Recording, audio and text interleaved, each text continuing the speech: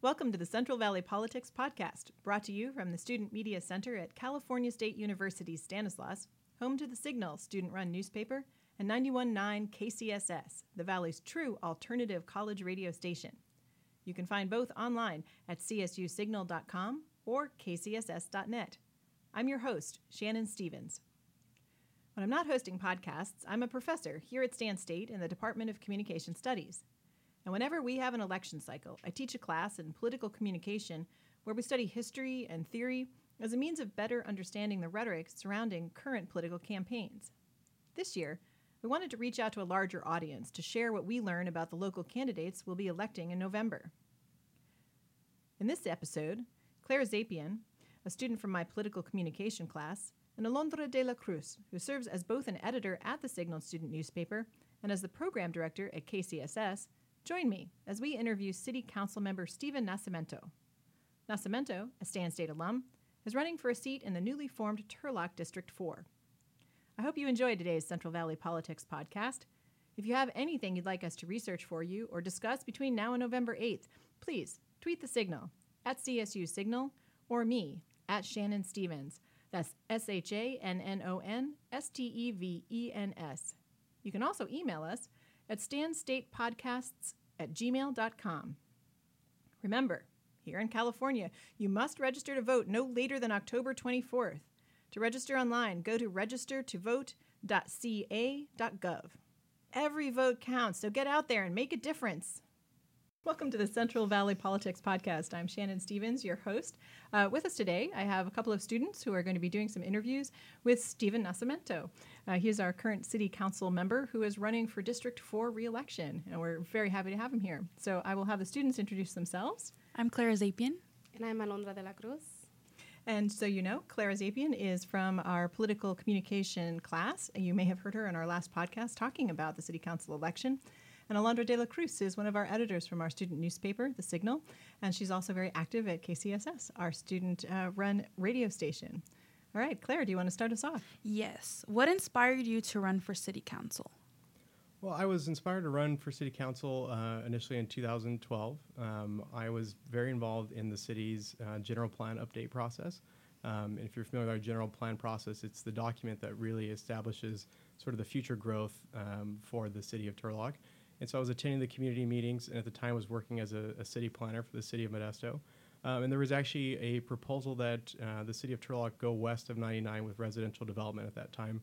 And that was something that I was very concerned about, because I feel like once you go west of 99, there really is no other boundary, and at some point you just kind of grow over prime ag land until you hit Patterson.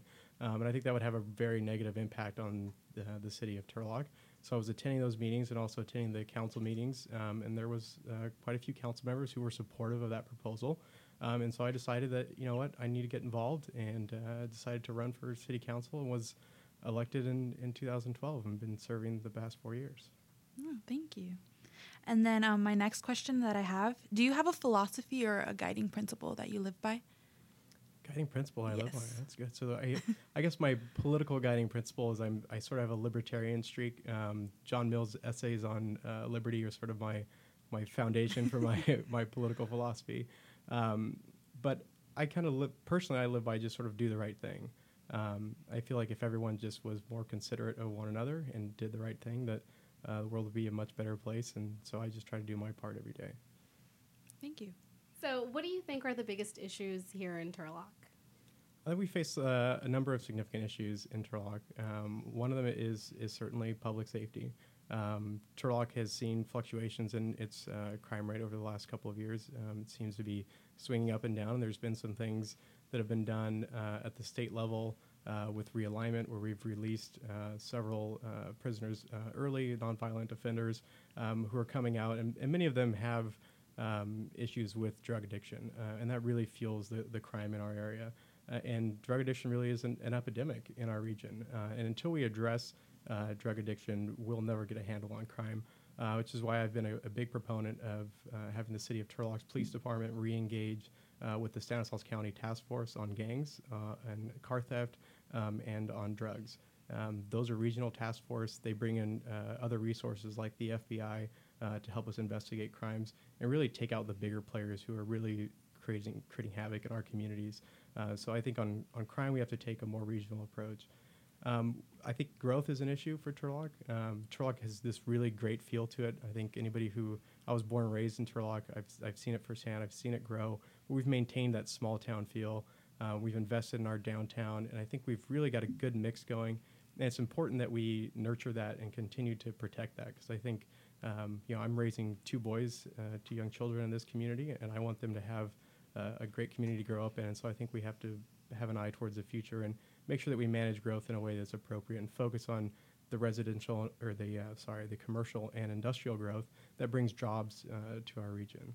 Yeah, so you talked about looking into the future. Do you think there's any issues that Turlock can continue to face, like in the next 4 years?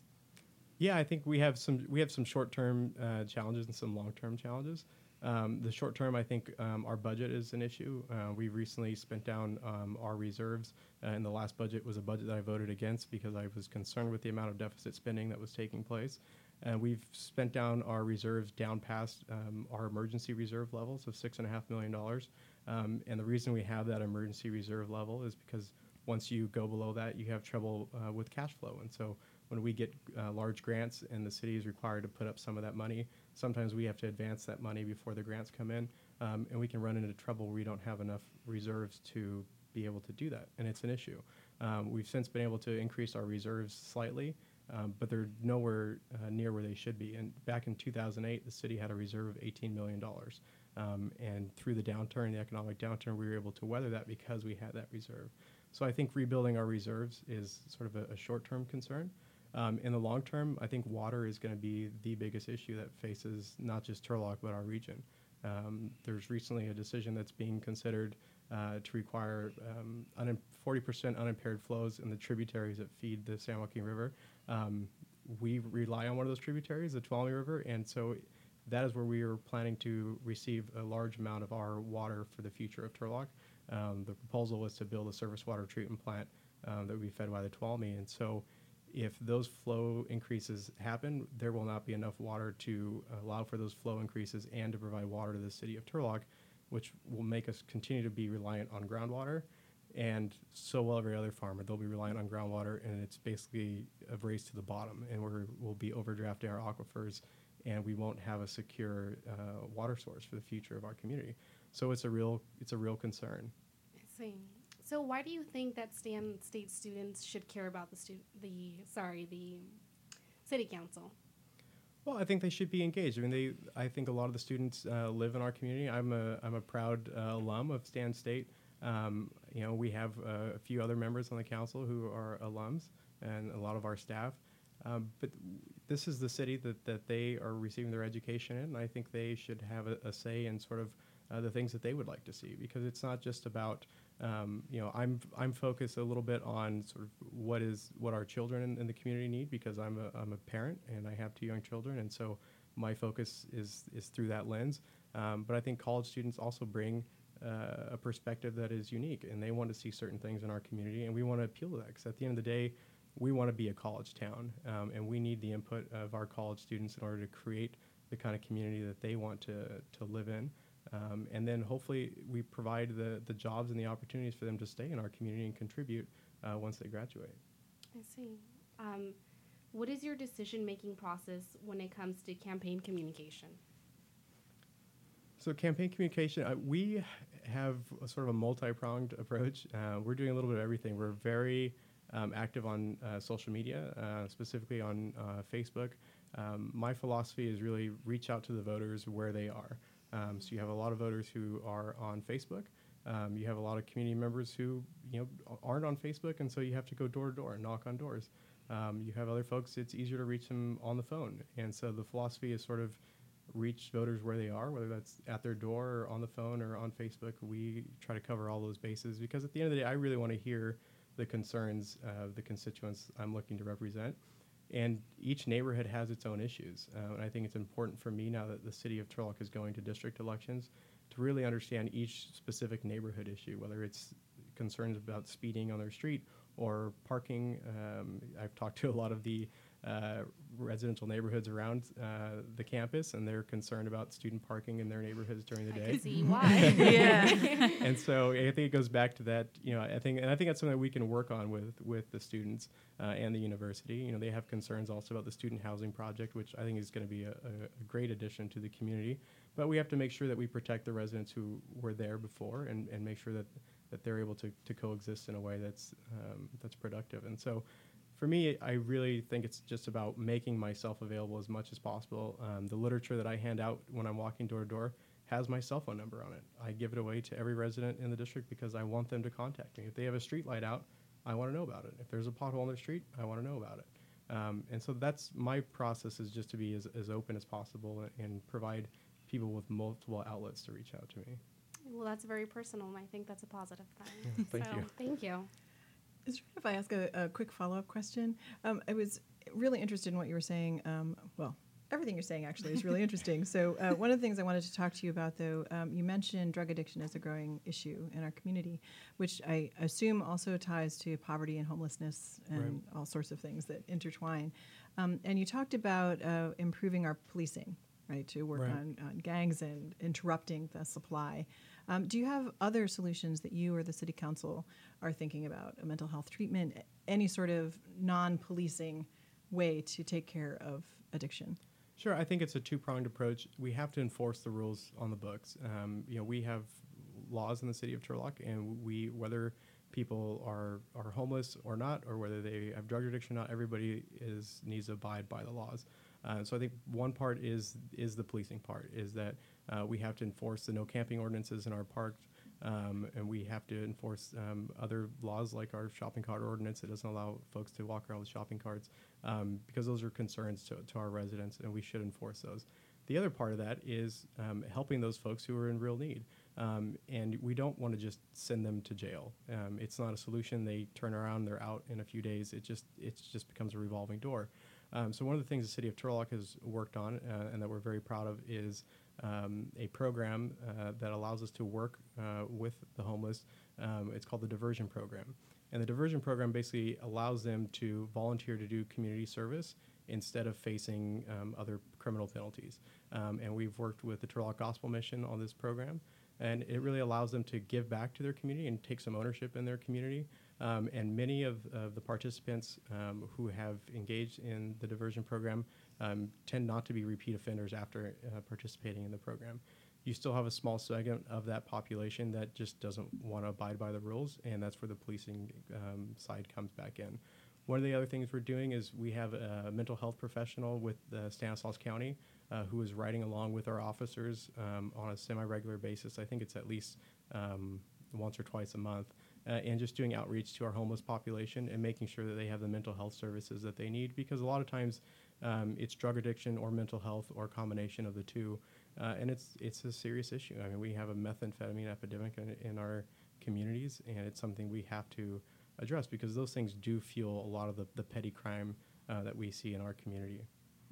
Thank you. Thank you for explaining that so clearly.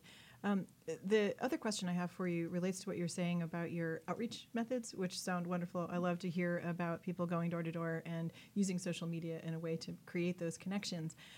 But one of the things that we're trying to do with our podcast and trying to do with our student newspaper is to get young people more and more engaged and help them to understand how important it is. And you addressed some of that in your answer to Alondra. But with the presidential election being so very ugly, frankly, the rhetoric of that campaign, how do you combat that and get young people today, the millennials, the people who are students here at Stan State, to understand that all politics is not that what the city council does is vital to their lives, and it's vital that they participate? How do you get that across? Sure. I would say to them that local government, serving on the city council, is not politics. It's public service. And I think we should reach out to our young people and encourage them to engage in public service, whether it be getting an internship with the city and learning about the process, or taking courses that help them understand what the local government process is like. You guys have a wonderful Master's in Public Administration program here at Stanislaus. Would encourage anyone who's interested in public service to look into that program. But it's also, I think they can learn by, you have to sort of block out the national nonsense. I mean, I think this is, as you said, a very negative national campaign. It has turned off a lot of voters, but there's still a lot of very important issues that are going to be on the ballot this November that I think young people need to have their voices heard on. There are, I think, 11 propositions being proposed, and so I think it's important that they have their voices heard on those. Thank you. Thanks. So that comes back to me. My question is, do you consider yourself a liberal or a conservative? Oh, you know what?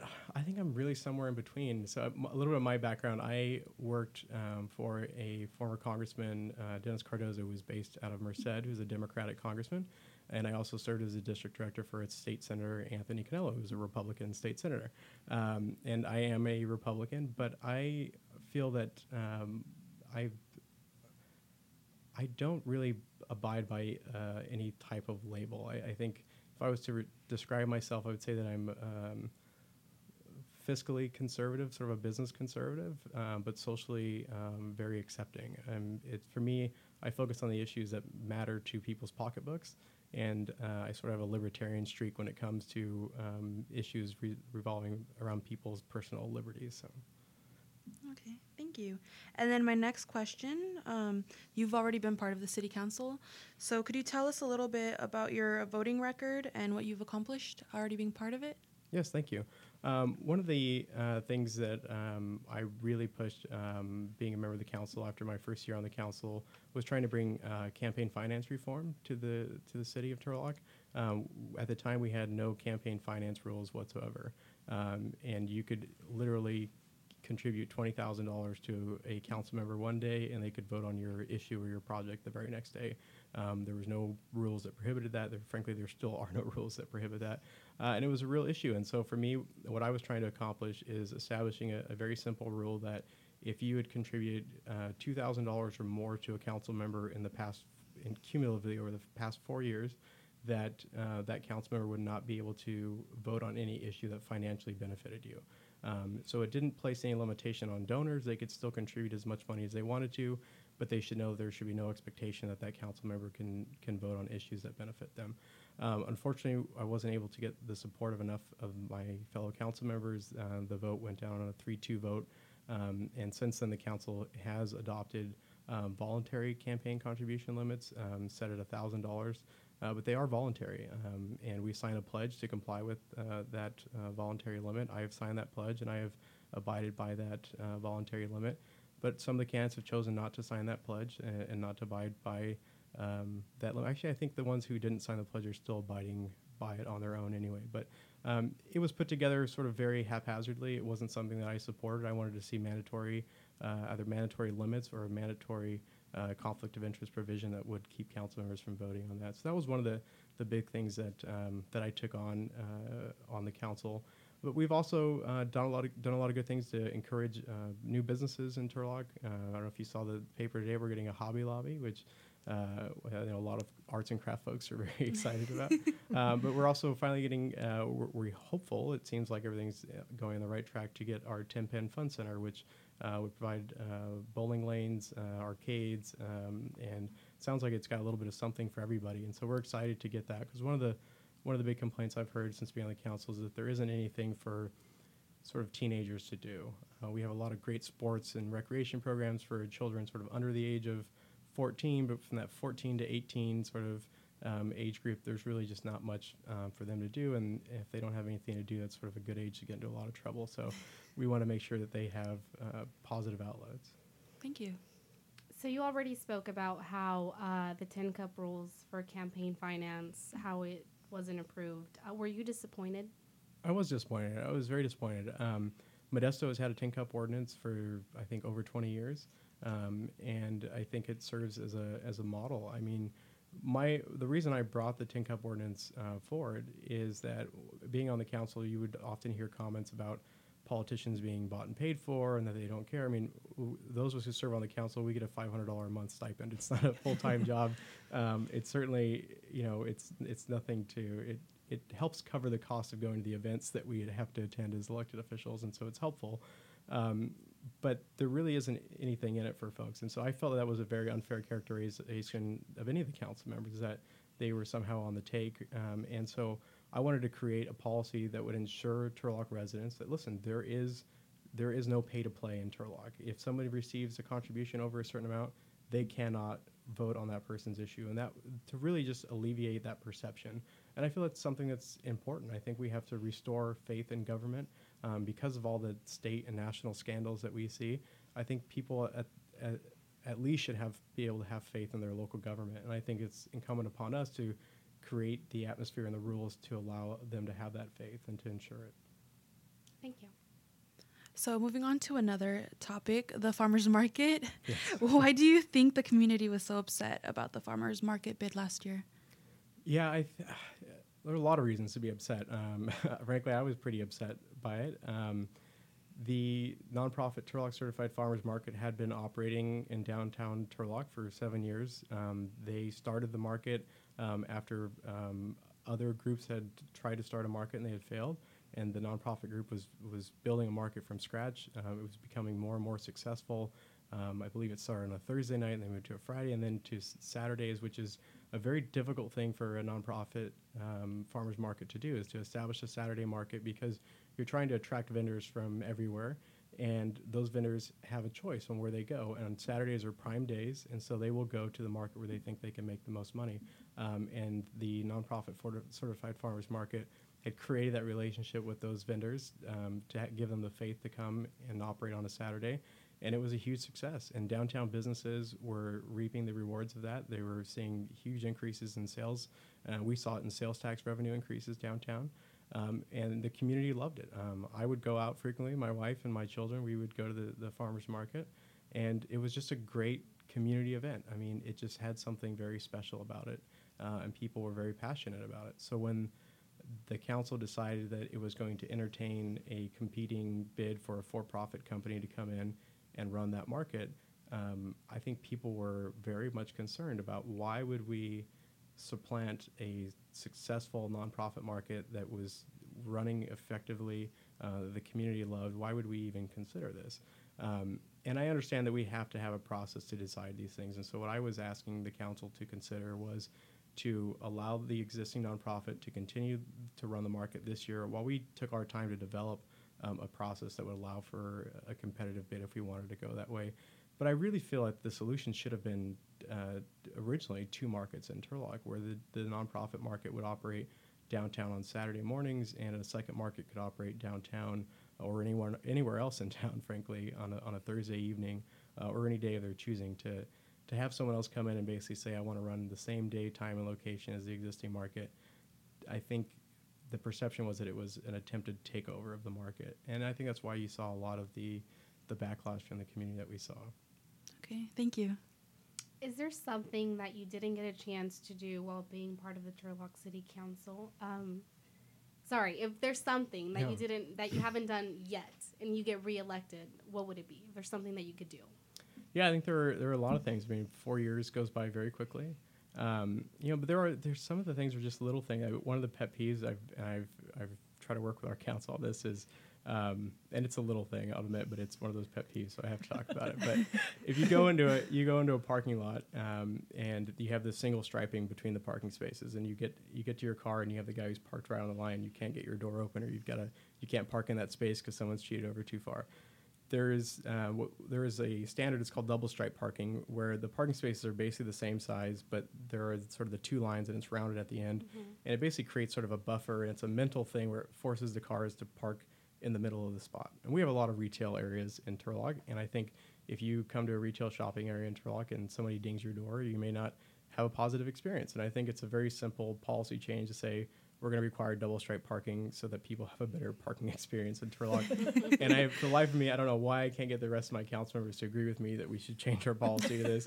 But I haven't been able to do it. It's one of those little things that just, you don't make a big issue of because it is a small thing. But it's like, come on, guys, there are so many simple things that we can do through policy that can make our residents' lives better. And that's really is what has gotten me into wanting to do public services. I served as a city planner with the city of Modesto for a number of years. And I saw what you can accomplish through design and through policy and the impact it has on people's lives. One of the things we used to say as planners is that if you're doing your job correctly, nobody should notice, right? It's just everything will be pleasant. You're driving down the street and everything's green and everything is designed well and people are able to cross the street without getting run over, and everybody just sort of goes along their way and it works. And that's what happens when you're doing things correctly. Nobody should notice that anything is out of place. And so I think as council members, and one of the things that I want to continue to work on is improving our design standards to really allow our community to work better, whether that's setting back homes closer to the sidewalks to encourage more interaction with other neighbors, front porches that encourage people to sit on their front porch and keep an eye on their neighborhoods, better lighting standards to reduce crime. I think a lot of the things that we see in terms of public safety can be addressed through smarter design. And there actually is policing policies that encourage smarter design to reduce criminal activity. And so working on design standards and really just encouraging us to rethink the way we've done things and look for better ways to design our community for a better future. Thank you. I fully support your double-lined parking idea. I don't know anybody who's really against it, but I just can't get it to go for some reason. It really would be a fantastic addition to the downtown. So I wanted to talk to you about a couple of the measures that are coming up on the ballot. Yes. So we could get your insights. The first one I want to talk to you about, is a pair, the N and O for the Turlock Unified School District bond measures, the ones that are aimed at improving the area elementary and high school infrastructure. Can you give us your take on that? Yeah, as a parent, I think I'm a little bit biased because my kids are going to be going into the school system soon. And so I see it as a smart investment for me to vote yes on that because my children will benefit from that directly. But as a taxpayer, I also just got my property tax bill, and I see a lot of the other bonds that have gone forward, and we're still paying those down. And so I understand, I think there's a little bit of tax fatigue and bond fatigue. And it's really unfortunate they send out those tax bills right before the ballots arrive. But I think it's a good reminder that here are all the additional taxes you're paying. And I think it's incumbent upon the school district and the council, frankly, anytime you have a tax like that, to make sure that you reassure the residents that it's being put to good use. And I think the Turlock Unified School District has done a good job of providing those assurances. And so I'm going to be supporting that measure. Thank you. The second one I wanted to talk to you about is Measure L, and that's the sales tax increase aimed at improving local transportation issues, which for the first time in a long time has largely some bipartisan support, which surprised me. So I was hoping you'd give us some insight on that, especially with your planning background. Yeah, Measure L, the Stanislaus County has been trying to pass a half-cent sales tax measure for roadway improvements for a long time. I think this is the third or fourth attempt. I was actually part of a group 2 years ago that tried to pass a local sales tax measure for roads in Turlock. It was Measure B. And unfortunately, we were about 3 percentage points short of the threshold we needed. It was a dedicated sales tax, so we needed 66% approval, and I think it received 63%. But yeah, Measure L, I think, is the best iteration of the countywide sales tax measure that has come forward. It, I think, does a good job of balancing local roadway improvements and new projects. Of particular interest to the city of Turlock is the South County Corridor, which will allow for better movement of goods and services in our community and out of our industrial park, which I think will help us attract new industrial users and manufacturers, and that's a big part of our job space. So I'm supporting Measure L, and I would encourage residents of Turlock to do so as well. At some point, we have to invest in our roadways, and by having a dedicated sales tax measure for roads, it actually allows us to leverage additional state and federal grant funding because we'll have matching funds at the local level, and we don't have access to those grants currently because we don't have the revenue at the local level to provide those matching funds. So it'll really allow us to get a better bang for our buck, if you will. Fantastic. Thank you. And one little follow-up question for you, based on a lot of the things that you've been talking about, reminded me of property taxes and the cost of housing here, which is so high, in part because of that bleed from the Bay Area, which really affects us in all kinds of ways. And you've talked about smart design and all sorts of things that seem very related to that to me, including improving our roadways. Is there anything that our city council can do to make sure that people like me, professors here at Stan State, can actually afford to buy a house and live here? Sure. We have several different housing programs that provide low-income housing in the city of Turlock. We receive a lot of state and federal grant funding for those types of projects. But I think there's sort of this broader question of affordability that isn't necessarily folks who are living at or below the poverty line. It's about people who are making a median income and just can't afford to buy a home in Turlock. And it's a real problem. My wife and I were very young when we purchased our first home, and it was tough and it was scary. And so I understand. I have a brother who just graduated from Stanislaus State. He's just got his first job, and he's trying to buy a house, and there's not much out there for somebody who's on a single income. So I get it. I think what the city can do is we can encourage higher density development, smaller homes on smaller lots. Those are just end up being a more affordable product. And frankly, it's a better design for our community. Not everybody needs a 12,000 square foot lot and a 3,000 square foot home. And you have a lot of older residents in Turlock who are also looking to downsize. And so I think that type of housing type really meets a lot of different needs in our community, and we should be encouraging that housing type because it is more affordable.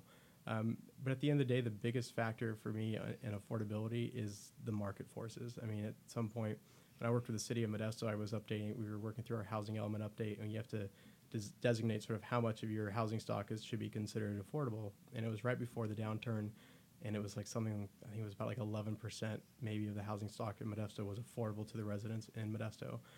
After the crash, like 90% of the homes in Modesto were affordable to the residents. And so I think there are the fluctuations, and there's little that we can really do about that.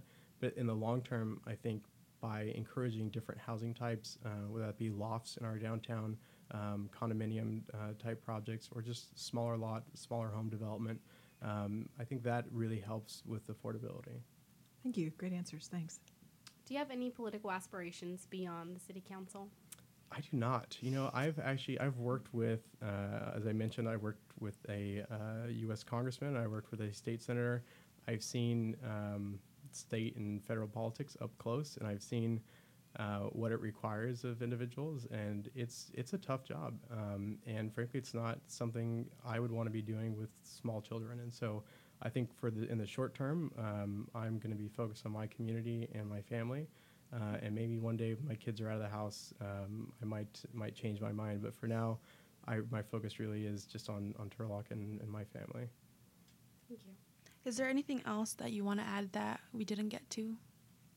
No, I think this is great. I'm glad that you guys are doing this. I'm a big fan of podcasts. I listen to quite a few, and I was just thinking the other day that someone should do a podcast on Central Valley politics. But then I was wondering, I'm like, well, I don't know who would be willing to talk about the kind of things that probably need to be talked about. But I'm glad you guys are doing this. I think it's great. You. And I just want to say that if there's ever an opportunity for me to come back and talk to you guys, or there's ever an issue going on at City Hall that you want some insight on, I'd love to come back. This is really fun. Oh, Thank you for That's that. fantastic. We'd love to make it a regular thing. Seriously. Yeah, great. Give me a regular segment. I might take you up on it. All right. Sounds good to me. So I'm looking from like 5 to 10 years from now, looking into the future, what would you want to be known for? Wow.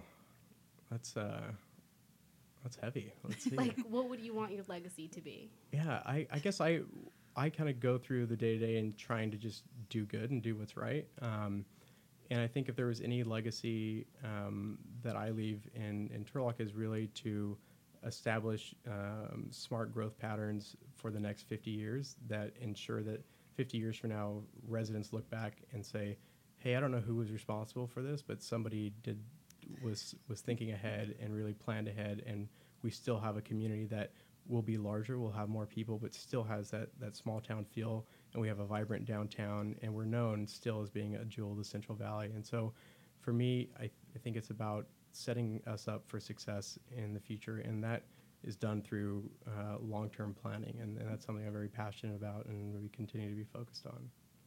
Thank you. Thank you so much. Stephen Nascimento, our serving city council member, Thank who's you so also much. running for election for District 4. Thank you again. I'm Shannon Stevens, your podcast host, and I've been Claire joined by... Zapien. Yeah, Claire Zapien, and cut her off. That's my name. Ana Lodra de la Cruz. And I'm Stephen Nascimento. Thank you guys for having me. We hope you found today's Central Valley Politics podcast instructive and enjoyable. Special thanks to our producer, Mariah Esparza, and our engineer, Kyle Rankin, for pulling all this together. And of course, a big thank you to Stephen Nascimento for taking the time to talk to us about the important issues facing the city of Turlock today and tomorrow. Remember, if you have anything you'd like us to research for you or discuss between now and November 8th, please tweet the signal. at CSU Signal, or me, at Shannon Stevens. That's SHANNON STEVENS. You can also send an email to stanstatepodcasts@gmail.com. If you'd like to read more about the candidates, check out their Facebook pages and coverage of the candidates in the Turlock Journal and the Modesto Bee. We provide links to our Stan State student media websites, kcss.net and csusignal.com. Thanks for listening. Be sure to check back soon for more updates from the team at Central Valley Politics. This is Shannon Stevens at Stan State, where we're doing our part to save the vote.